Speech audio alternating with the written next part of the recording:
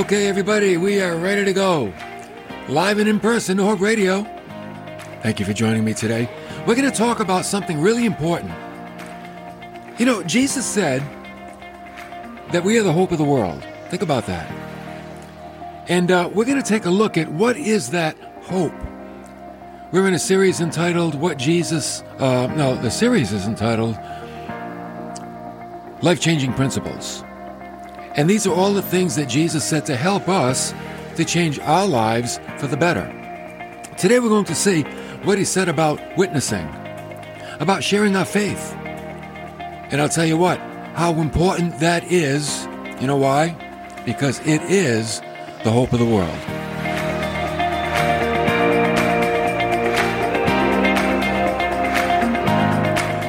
And we're introducing a new feature if you'd like to participate. We're going to take your comments and questions. If you have a question about what we'll be talking about today, the number is 339-230-0335. 339-230-0335. If you're watching on newhoperadio.live, I'll put it up there once in a while. If not, you're on the radio. Thank you for that. And we'll announce it a couple of times. Okay? But what a good topic it is.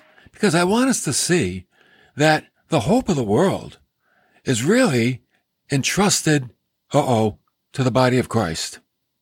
Think about that. God has entrusted the hope of the world to his people.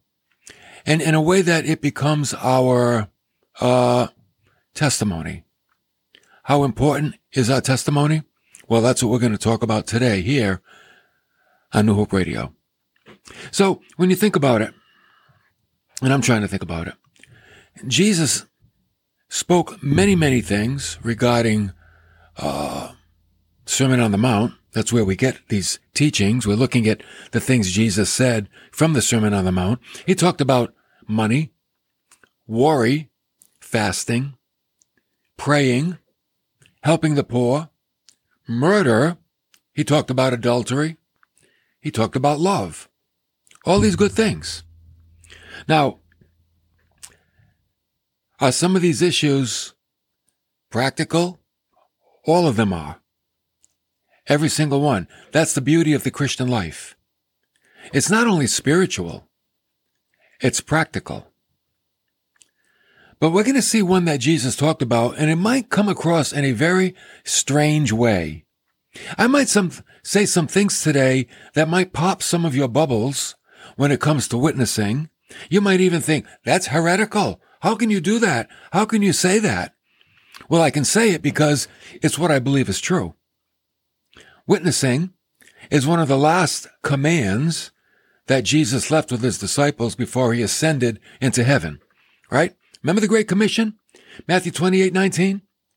Go therefore and make disciples of all the nations, baptizing them in the name of the Father and the Son and the Holy Spirit, teaching them to observe all that I commanded you, and lo, I am with you always, even to the end of the age. So those are the final commands that Jesus gave to his disciples. Jesus came back later. He did. And in Acts 1:8 he said, you'll receive power when the Holy Spirit has come upon you. And you shall be my witnesses, both in Jerusalem and in all Judea and Samaria, and even to the remotest part of the earth. Like, you guys are going to go everywhere. That's what he's saying.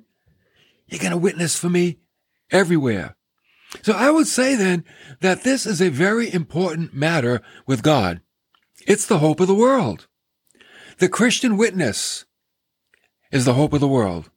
Now, I believe that there are two wrong ways to evangelize. And you might disagree, and that's why you can text me and say, I disagree. That's okay. And if you agree, that's good too.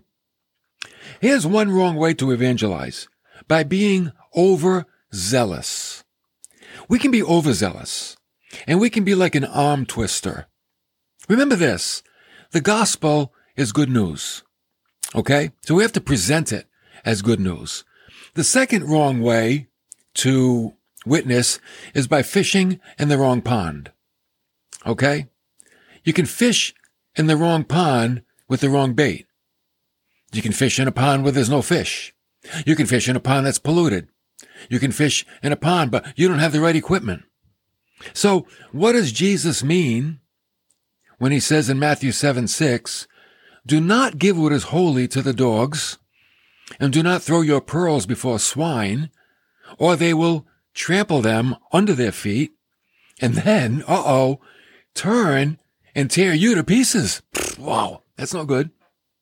So what we have here, we have two distinct creatures given to help us to understand this life-changing principle of witnessing. Okay? And they're distinguished not only by what they are, a dog and a pig, but also by how they are approached. Now, dogs in the first century were not seen like dogs today. Today we go out and get dogs and bring them home. But in those days, dogs ran wild. They were not necessarily domesticated. They ran in packs. And that's why the Lord would use them metaphorically. And Paul would use them, and God would use them metaphorically. For instance, the words dogs are used for those working against God. They were unconverted Jews, where Paul said in Philippians 3:2, "Beware of the dogs. Beware of the evil workers. Beware of the false circumcision." So these people were working against God. Secondly, Jesus used dogs to refer to Gentiles.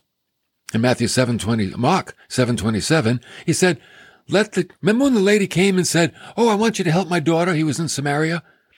He said, "Let the children be satisfied first.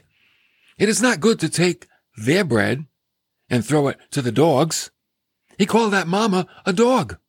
She was there for her daughter. She was a Samaritan.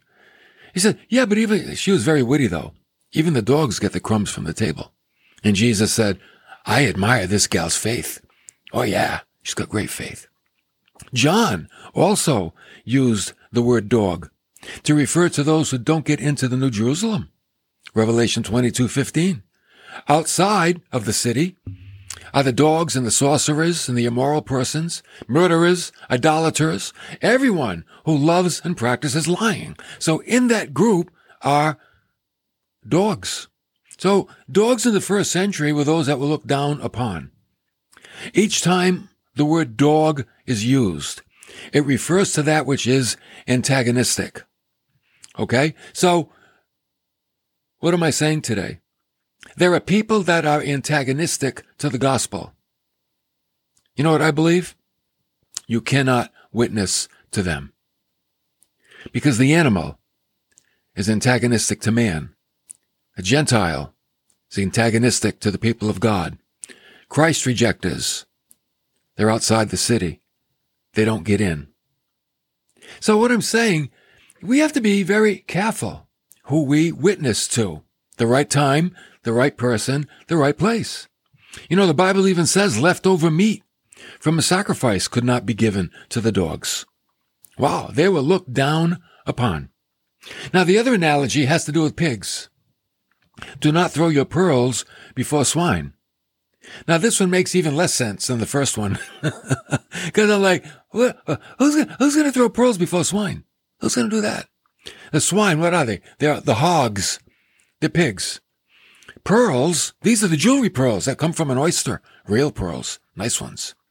The only exception I find to pearls and pigs is Miss Piggy on Sesame Street. She wore pearls, and she wore a nice pearl necklace. But here's what the Lord said. Don't throw your pearls before swine. You know why? They will trample them under their feet. They don't appreciate them. And then they will turn and tear you to pieces. You're giving them that which is not conducive to them. You're giving them that which they can't relate to. See, dogs don't appreciate that which is holy, that which is sanctified, and pigs don't wear jewelry. So both of these animals, they only eat to satisfy themselves. They're not interested in anything else or anyone else. They're self-serving.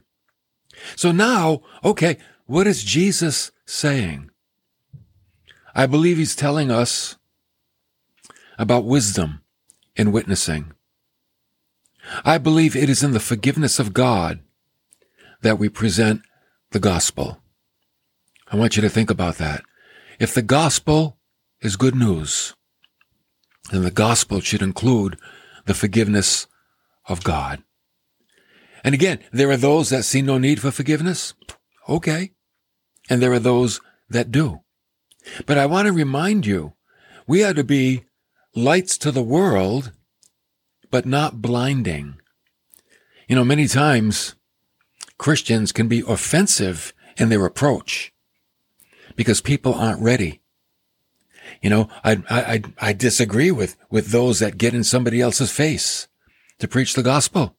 It's not right. It's like moving in on their territory. You know, when Jesus preached, he walked and people that wanted to know truth, they followed him. He didn't get in people's faces. And today we have those, they get in people's faces and they don't want to hear it. And they have that right not to hear it. But the key is forgiveness. That's the good news of the gospel. Forgiveness. What I want to share with you right now is today's Hope Club devotional. I really like it. I like it because it talks about forgiveness, and it talks about the forgiveness that God has. Oh, I like this, for all people. For all people. That no one needs to be exempt from the forgiveness of God. And my friends, that's the good news of the gospel of Christ.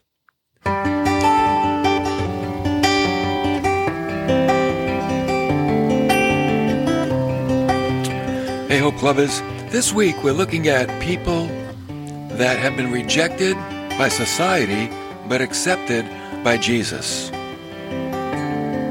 You know, in the Gospels we find Jesus eating at a tax collector's house. Another time he was in the house of a leper.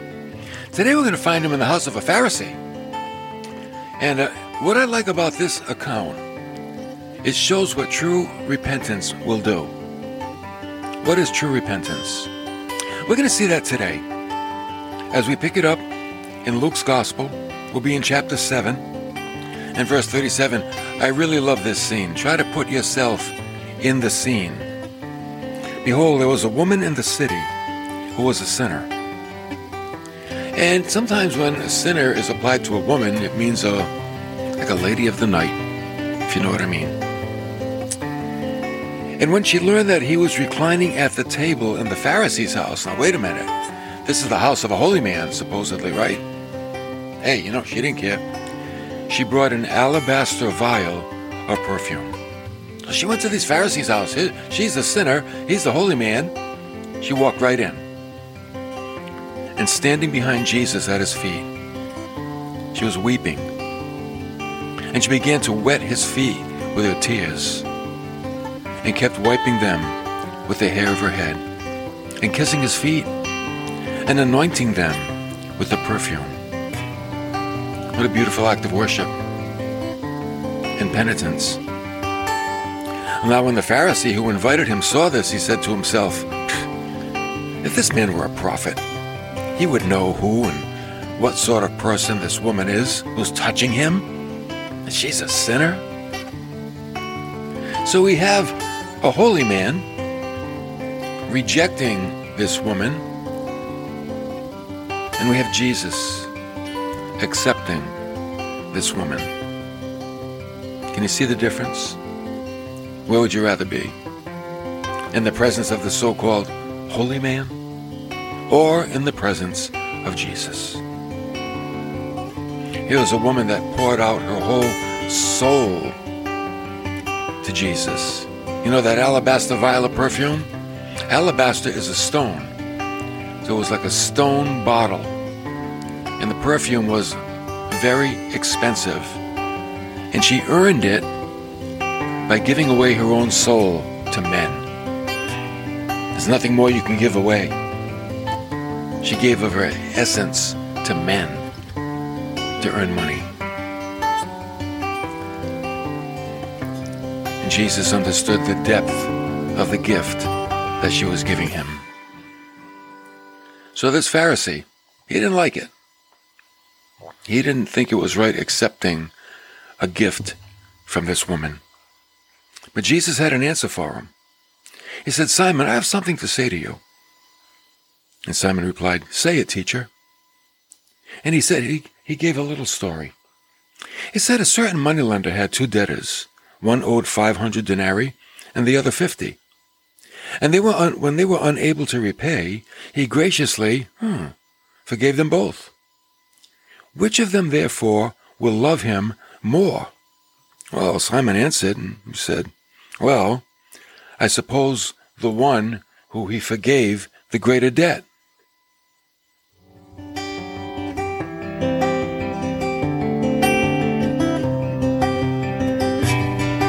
And Jesus said, "You've judged correctly."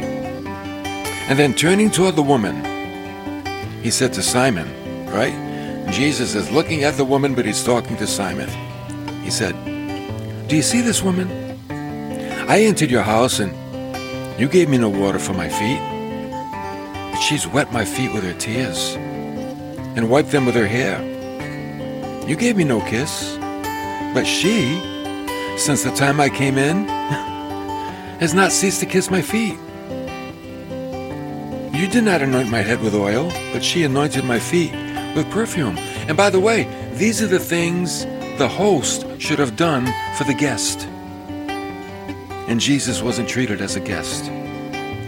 He said, "For this reason I say to you, her sins, which are many, they've been forgiven. For she loved much. But he who is forgiven little loves little." He's saying, Simon, she knows she needs forgiveness for what she's done. And she received it. And you, the holy man, you don't think you need forgiveness. And you know what? You're not going to get it. And then Jesus said to her, "Your sins have been forgiven." And she walked away, I think like Zacchaeus, a brand new man. In this case, a brand new woman. Did she go back? I would think not. I would think that the forgiveness was so real to her and such a wonderful experience, she would turn her back on her old life. And isn't that what we do? When we really recognize the forgiveness that God has given us, we turn our back on our own life. Say, I don't want to go back there. I don't want to go back to do the things that Jesus will suffer for on the cross. So we go in a brand new direction. And that's what forgiveness does. When we really understand forgiveness, we go in a brand new direction. We out with the old, in with the new. And God has, a whole new way of life planned for those who understand true forgiveness. Do you understand true forgiveness? Do you understand what you've been forgiven of, and is that enough to make it 180? Say, out with the old, I'm going in a brand new direction. I'm a new creation in Christ, and I'm going to live in that new creation because I'm forgiven.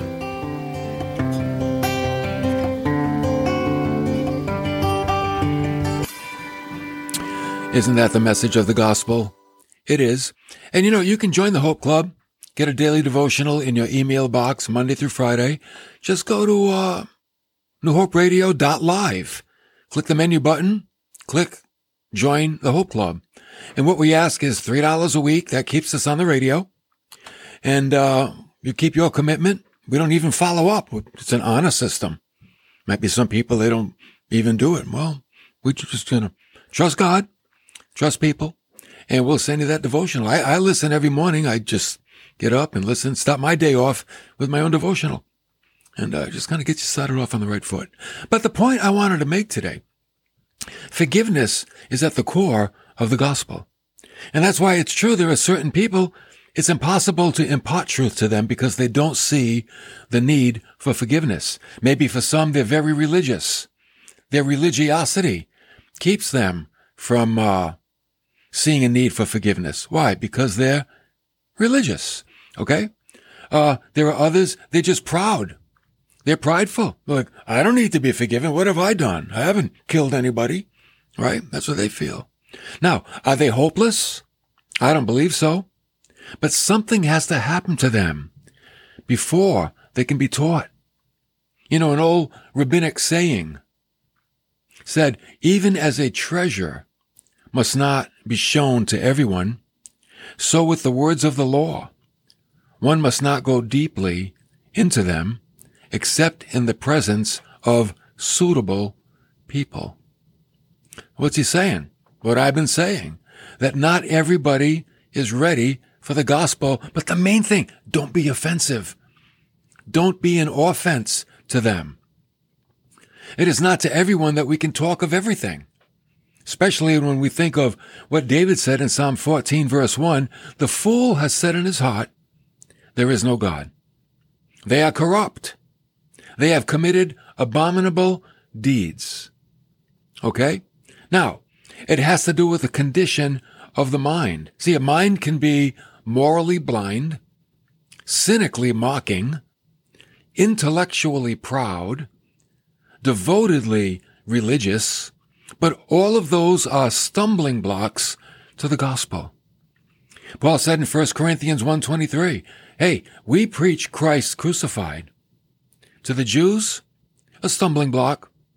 And to the Gentiles, because they were intellectual, foolishness. See, the Jews were religious, so they had their system of the law, and the Gentiles, they're intellectual, they couldn't conceive of a Savior dying on a cross. So we have a problem. We're commanded to witness, and yet there are those to whom we cannot witness to. And they have a problem if they refuse to be witnessed to. So how do we reconcile the two? That's a good question. What Christian words cannot do, a Christian life can do. Friendship evangelism is scripturally based. Paul said in 2 Corinthians 3:2, you are our letter, written in our hearts, known and read by all men. He said, being manifested that you are a letter of Christ, cared for by us, written not with ink, but with the Spirit of the living God, not on tablets of stone, but on tablets of the human heart. So, we witness the gospel, and it can be accomplished. As a matter of fact, it can and should be accomplished. Here it is, as you live your life on a day-to-day basis. That's how we do it. Create a spiritual appetite in people by the way that you live, and then they may receive what you have to say. That's why I think friendship evangelism is the best way. You get to know someone, they get to trust you, they know that you care for them, and they'll be open to the truth of the gospel. But what we don't want to do is get in people's face. We don't want to shine the high beams of the light of God in their eyes, and they're blinded, and they get offended. That's not the way to do it. No, not at all. Because remember, we are the hope of the world. And you got to go fishing with the right bait, and you got to approach it. Jesus said what? Be wise as serpents, but meek as doves. That's so important. Wise as a serpent, meek as a dove. And you'll accomplish great things for Christ. Okay? Now, I don't know if that sits with everybody. I don't know. Maybe you think you need to witness to everybody that crosses your path. If that's your conviction, God be with you.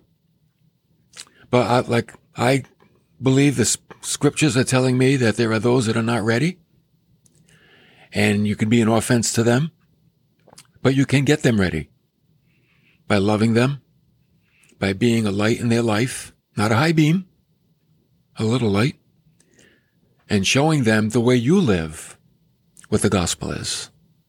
Let the gospel be life more than words. Okay? Next time we're together, we're going to see what Jesus said about knocking, seeking, and asking. Remember that? Remember he said that? Knock, seek, and ask. What What is that all about? Did you ever do that? I'm sure you did. So we'll talk about that next time, which would be tomorrow. By the way, I get an email from the company that hosts our podcast. We have had 7,000 downloads of our podcast messages. I thought that was pretty incredible. As a matter of fact, 293 just last week. So I'm thankful to the Lord that He's getting the word out there, that New Hope Radio, by means of the radio and the podcast, is reaching many people. 7,000 people downloaded the messages, and that's why I want to bring you the Hope Club. Help us out. $3 a week, and we'll send you that email Monday through Friday. It'll be faithfully delivered to your email box like you heard today, okay? And it'll bless you, and it'll get you started off on the right foot. I'm sure that it will. And tell your friends what we're doing, that we are doing our best to spread the word of God, to spread the good news of forgiveness. It's not a bad message. It's a good message. It's a message of light. It's a message of life. It's a message where Jesus said, "Come unto me, all you who labor and are heavy laden. I'll give you rest. My yoke is easy. My burden is light. I'll give you rest for your souls." Who doesn't need that, huh? Who doesn't need that? Thanks for watching. You can find our podcast at newhopecc.tv, as well as any other place good podcasts are found. I'll see you next time for more of New Hope Radio.